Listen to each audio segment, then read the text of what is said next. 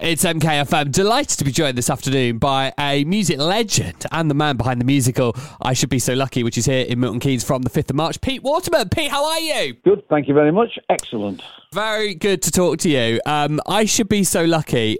I mean, this musical looks absolutely brilliant. It's coming to Milton Keynes next week. Give us a bit of an overview, first of all, of what it's all about. Well, it's a wedding that's not a wedding. That ends up as a holiday, that ends up as a wedding. Is that all right? I mean, Are yeah. you confused? I'm Yes, totally confused, yeah.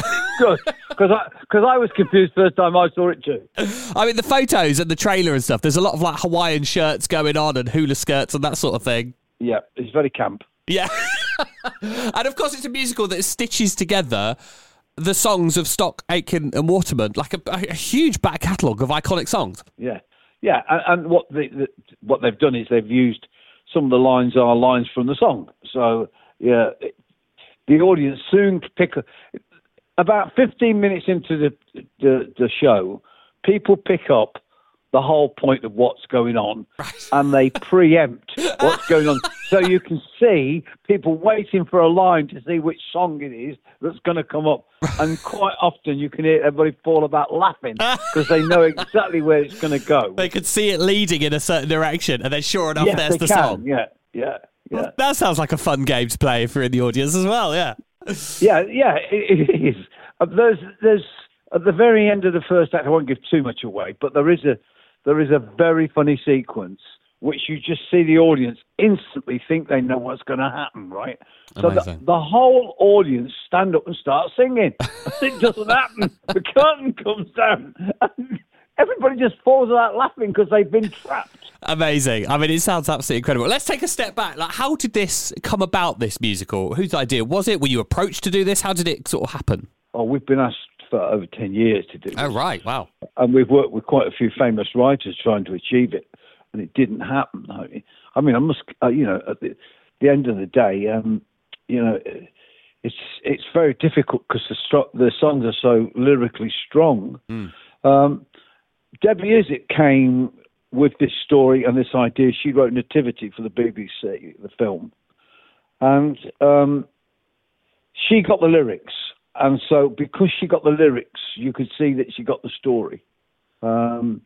So, it was one of them meetings where you're sort of looking at each other thinking, what the hell's this all about? But at the end of the day, I mean, I don't know whether you've ever sat in these meetings, but these directors talk like, well, we'll have a balloon that flies over Turkey. No, not Turkey, Turkey. And we'll all get in this balloon and there'll be a weather. And you're going, what are we talking about here?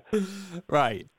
But this has sort of come together in a way that isn't quite as absurd. It's not absurd at all. It's funny. I mean, the whole thing about this is it's very, very funny, and it's just pure light entertainment and enjoyment for a couple of hours. And God, with the world in the situation it is now, do you need 2 hours of laughing and falling about laughing? Yeah, absolutely.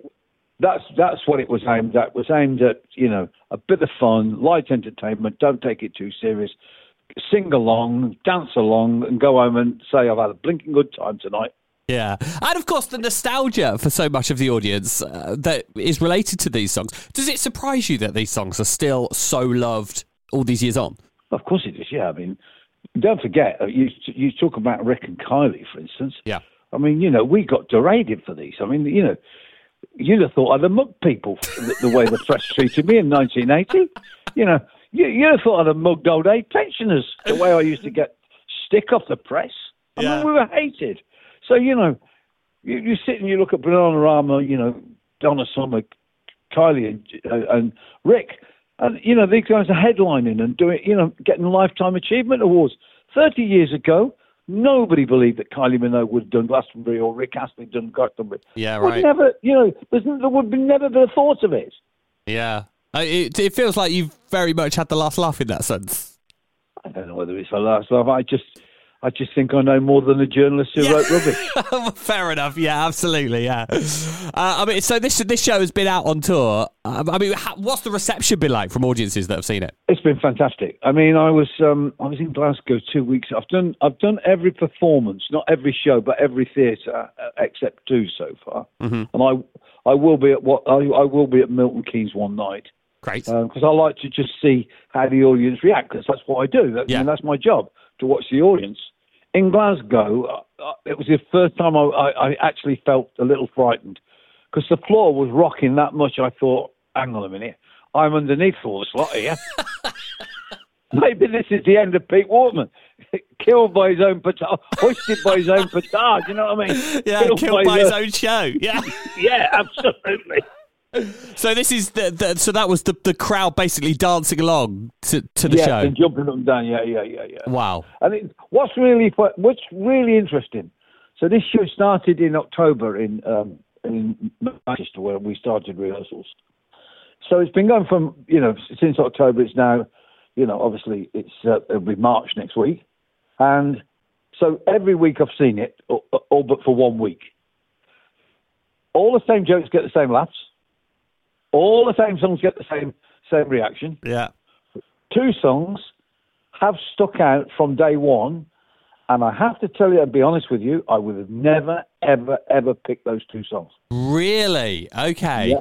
If you'd have said to me what will become the 2 most popular songs in this musical, I would have got nowhere near them. Nowhere near them. Right, okay. I mean, I'd have guessed probably Never Gonna Give You Up. It's not that.